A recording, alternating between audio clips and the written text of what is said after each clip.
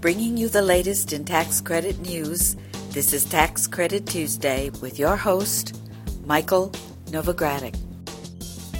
The legislative challenges have been significant. We very much need the legislation. We got to produce housing. We're still in a very volatile industry. It's a challenging atmosphere for almost anyone. We can't get all these mixed signals and messages. If he doesn't have a bipartisan bill, nothing's going to happen. Alternative energy is still very expensive. Hello, I'm Michael Novogradac, and this is Tax Credit Tuesday. Today is Tuesday, August 10th, 2010. Tax Credit Tuesday is brought to you by the accounting and consulting firm Novogradac & Company, LLP. This week's podcast includes a congressional update focusing on the small business tax bill and the Senate going into recess or to their state work period. We have LHTC news, new market tax credit news, renewable energy tax credit news, historic tax credit news, and a couple of tax credit tidbits. So if you're ready, let's get started. So we start off today with the congressional update. We have info to report on the small business tax bill, an emergency House session, and tax extenders. We also have news on the feared shutdown of FHA lending. On the small business bill front, the Senate left for its August state work period last week, and they returned September 14th, after Labor Day. Majority Leader Harry Reid has indicated that when the Senate reconvenes in September, the extension of the Bush-era tax cuts for the middle class will be at the top of the agenda. It's possible that legislation could be a vehicle for one or more of the tax extender provisions. These are the provisions that stalled during the summer. It's unclear, though, right now how likely it is that the Bush-era tax bill could be a vehicle for these provisions. The Senate's also expected to resume consideration of the small business tax bill that stalled, and Senate Democrats are optimistic that they have the votes needed to pass the bill. More specifically, on August 5th, Majority Leader Reid told reporters that Senate Democrats had been able to gather the votes needed to pass the small business tax package, and that the bill would return to the Senate floor in the middle of September. Meanwhile, before adjourning last week, the Senate did pass H.R. 1586. That's a $26.1 billion fiscal aid package that provides increased Medicaid and education funding to the states.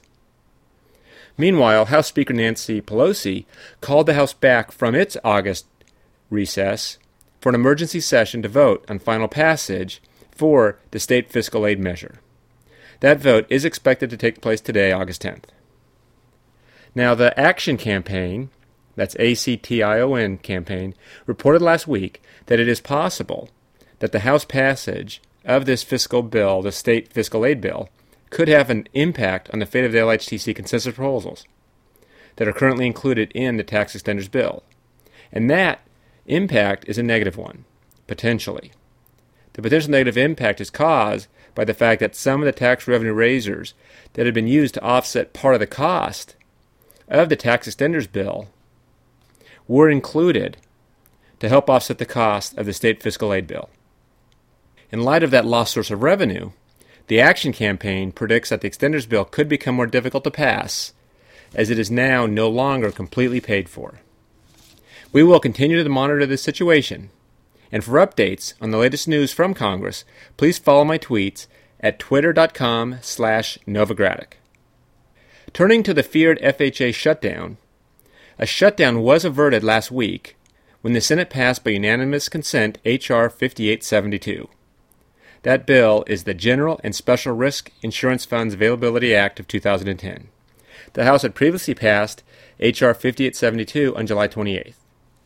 This legislation increases the Federal Housing Administration's, FHA's, fiscal year 2010 multifamily loan guarantee commitment authority. It increases it from $15 billion to $20 billion. This authority is used to support the construction, rehabilitation, acquisition, and recapitalization needs of multifamily rental homes, hospitals, and nursing homes. Without the increase, FHA had predicted that its multifamily lending authority would have run out, and that would have forced the shutdown of commitments until the next fiscal year started, which is October 1st. FHA Commissioner David Stevens noted that the additional $5 billion in commitment authority that FHA now has will actually help reduce the deficit, and that it is expected to generate an estimated $94 million in FHA mortgage insurance receipts. And those receipts can help offset the nation's budget deficit. Turning to low-income housing tax credit news, we would like to remind our listeners about the 30% requirement for Section 1602 grantees. Recipients of Section 1602 grant funds that have not expended 100% of their Section 1602 funds by December 31st of this year are required to demonstrate that they have paid or incurred at least 30% of the project's total adjusted basis in land and depreciable property that it reasonably expects to be part of the low-income housing tax credit project by December 31st. This is referred to as the 30% test, and it's very similar in many ways to the traditional 10% test. If a project does not meet the 30% test as of December 31st, all Section 1602 funds that have not yet been drawn down by that date to pay for eligible costs incurred will be forfeited by the owner. Now, in preparation for this process, the California Tax Credit Allocation Committee, TCAC, announced last week that it will provide forms for the 30% test that will be used by owners of the projects that have received 1602 funds. Now, if you have any questions about the 30% test, please contact us.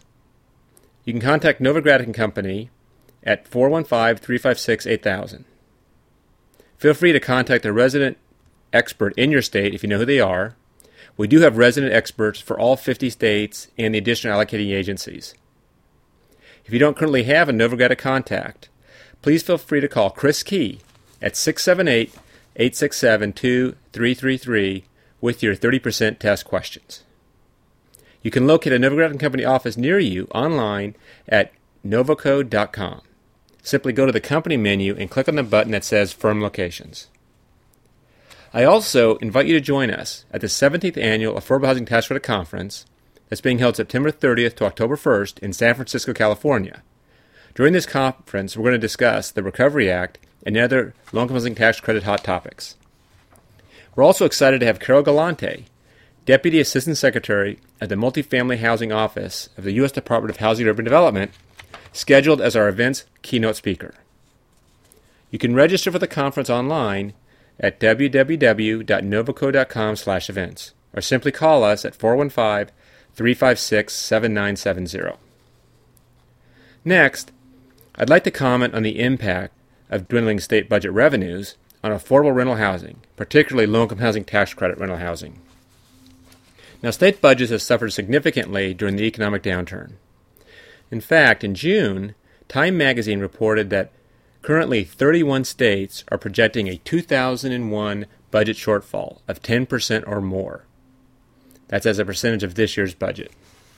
As a result, some state housing agencies are reviewing their long-term strategic plans to reflect changes in these conditions, these financial conditions. For example, the Louisiana Housing Finance Agency is currently revising its strategic investment plan to address several unanticipated challenges to Louisiana's affordable housing production and preservation. The challenges include Hurricanes Gustav and Ike, statewide fiscal pressures, the global financial crisis, credit rating downgrades, reductions in tax credit equity, the creation of numerous federal recovery programs, and the Gulf oil spill. The agency's director, Milton Bailey, issued a memorandum last week with almost 50 possible priorities for the agency. Some of the items that the Louisiana Housing Finance Agency is considering are requiring new and rehabilitated workforce housing to incorporate the highest level of energy efficiency, as is financially feasible, and also, they're considering depositing into the State Housing Trust Fund a portion of the fees generated from low-income housing tax credit and multifamily revenue bond applications. And they're also considering using neighborhood stabilization program funds to convert surplus schools and blighted state and local-owned properties into rental housing. Additionally, the Louisiana Housing Finance Agency is considering directing its energies to supporting several federal affordable housing development initiatives. These initiatives include extending the 1602 exchange program, as well as expanding it to include Gulf Opportunity Zone and 4% low-income housing tax credits that come along with taxes and bond financing. They're also considering supporting, including the extension of the 10% LHTC cap increase in future tax legislation, as well as supporting the creation of a 5-year low-income housing tax credit carryback and funding of the National Housing Trust Fund. Now, listeners are encouraged to participate in these revisions, and we also encourage our listeners to participate and comment on other states' qualified allocation plans. A copy of Director Bailey's August 3rd memo and the Louisiana's current strategic plan can be found online at www.taxcredithousing.com. Simply click on QAPs and applications in the LHTC menu. Qualified allocation plans, or QAPs, and related materials are also posted there for each state. We move next to new market tax credit news. July was a big month for QEI issuances. On August 3rd, the CDFI firm released their monthly update to their ongoing Qualified Equity Investment QEI issuance report.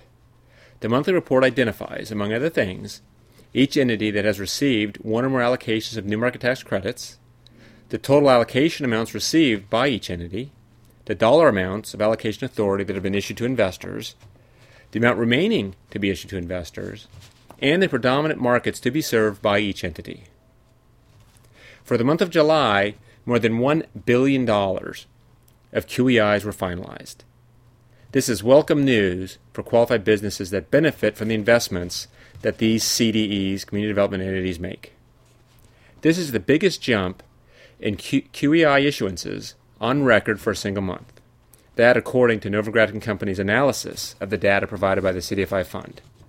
The spike last month can be attributed to a QEI issuance requirement for applicants in the 8th allocation application round.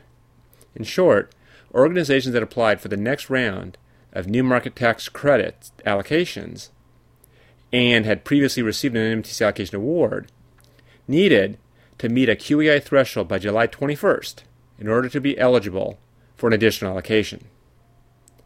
As of the August 3rd report, there was more than $7.4 billion in new market tax credit allocation still available, still remaining to be committed and or finalized.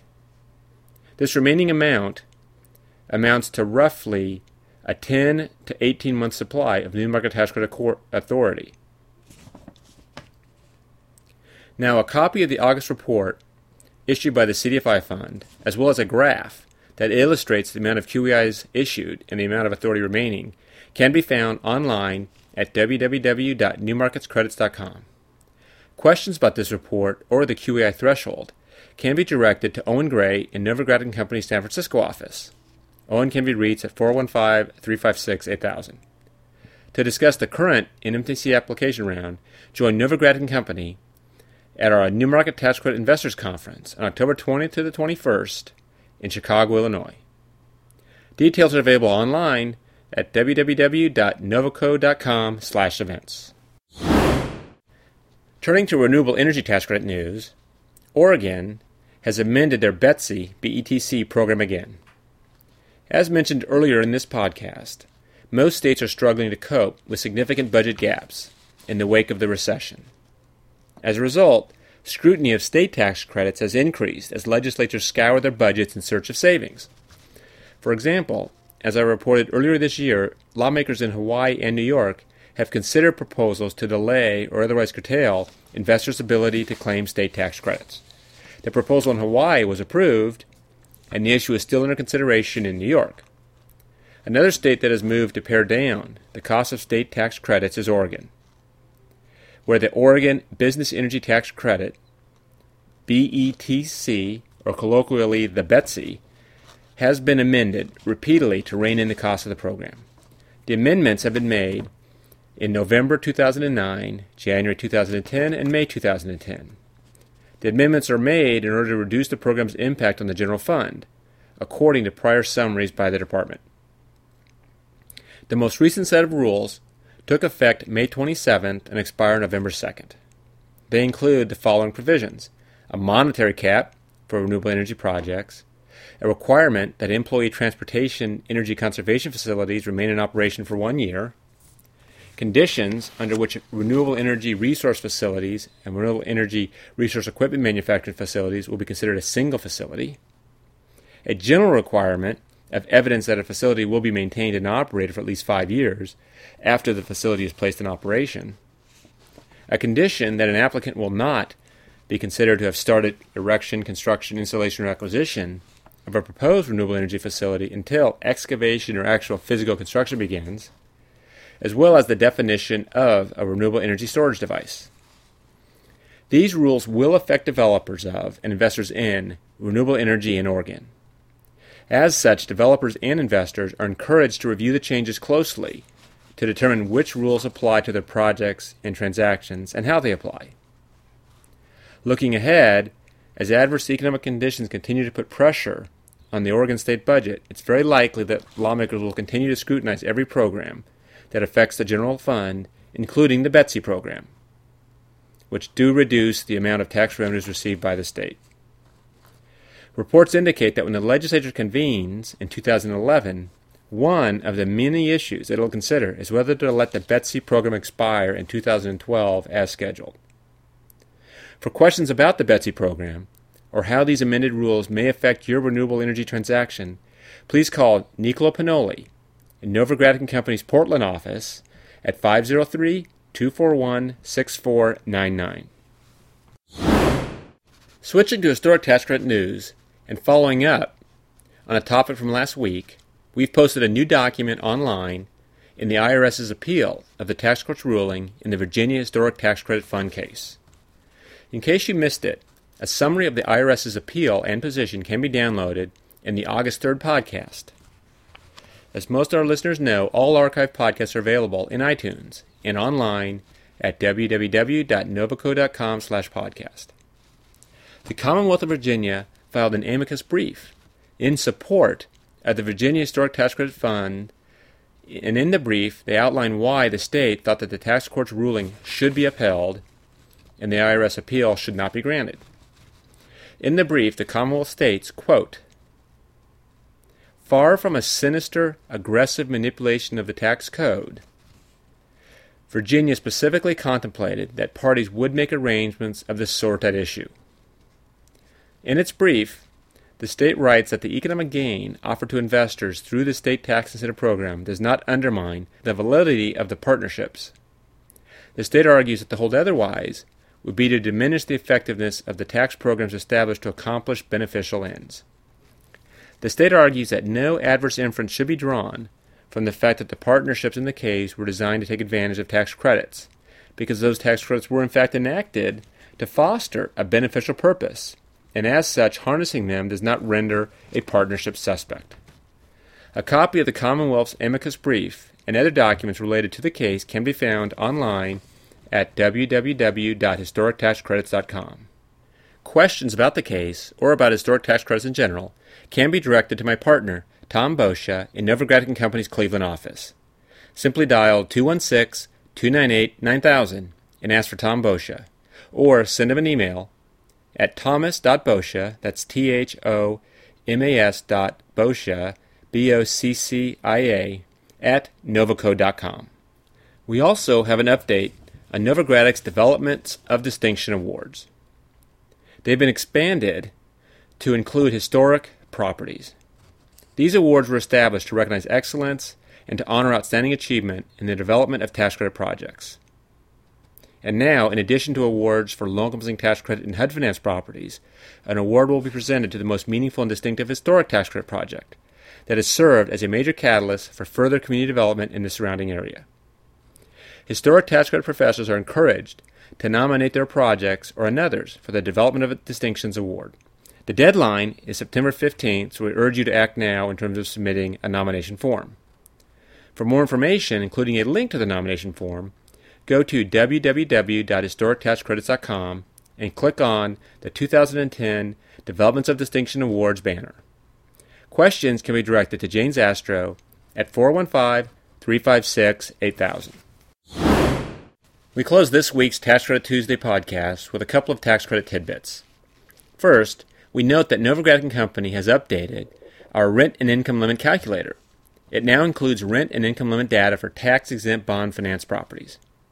We've also posted a demo as to how to use this complimentary online tool, and this demo is posted on our YouTube channel.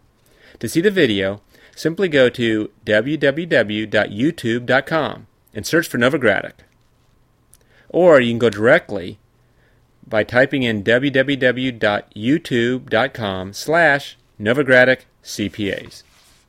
Questions about the written income limit calculator can be directed to Thomas Stagg, and questions about Novogradac & Company's property compliance services can also be directed to Thomas or to my partner, Jim Kroger. Both Thomas and Jim are in our San Francisco office at 415-356-8000. Our second tax credit tidbit this week relates to HUD fair market rents, or FMRs. Last week, the U.S. Department of Housing and Urban Development, HUD, released proposed fair market rent, FMRs, for the Housing Choice Voucher Program and the Moderate Rehabilitation Single Room Occupancy Program for fiscal year 2011. I note these are proposed fair market rents. HUD will accept public comments on the proposed FMRs, including comments about FMR levels for specific areas, until September 4th, 2010. The August 4th Federal Register notice includes information about HUD's procedures and methodology for the development of the FMRs, as well as a list of the proposed FMRs. The notice can be found online at www.hudresourcecenter.com. Questions about your HUD finance property can be directed to Susan Wilson in Novogradac & Company's Austin office. Susan can be reached at 512-340-0420. Well, that brings me to the end of this week's report. Please join me again next week for another Tax Credit Tuesday. And please send us comments about how we can improve this podcast. You can send the comments to cpas@novoco.com or to michael.novogradac@novoco.com. Any suggestions you have would be greatly appreciated. This is Michael Novogradac, and I'll be back next Tuesday. Thanks for listening.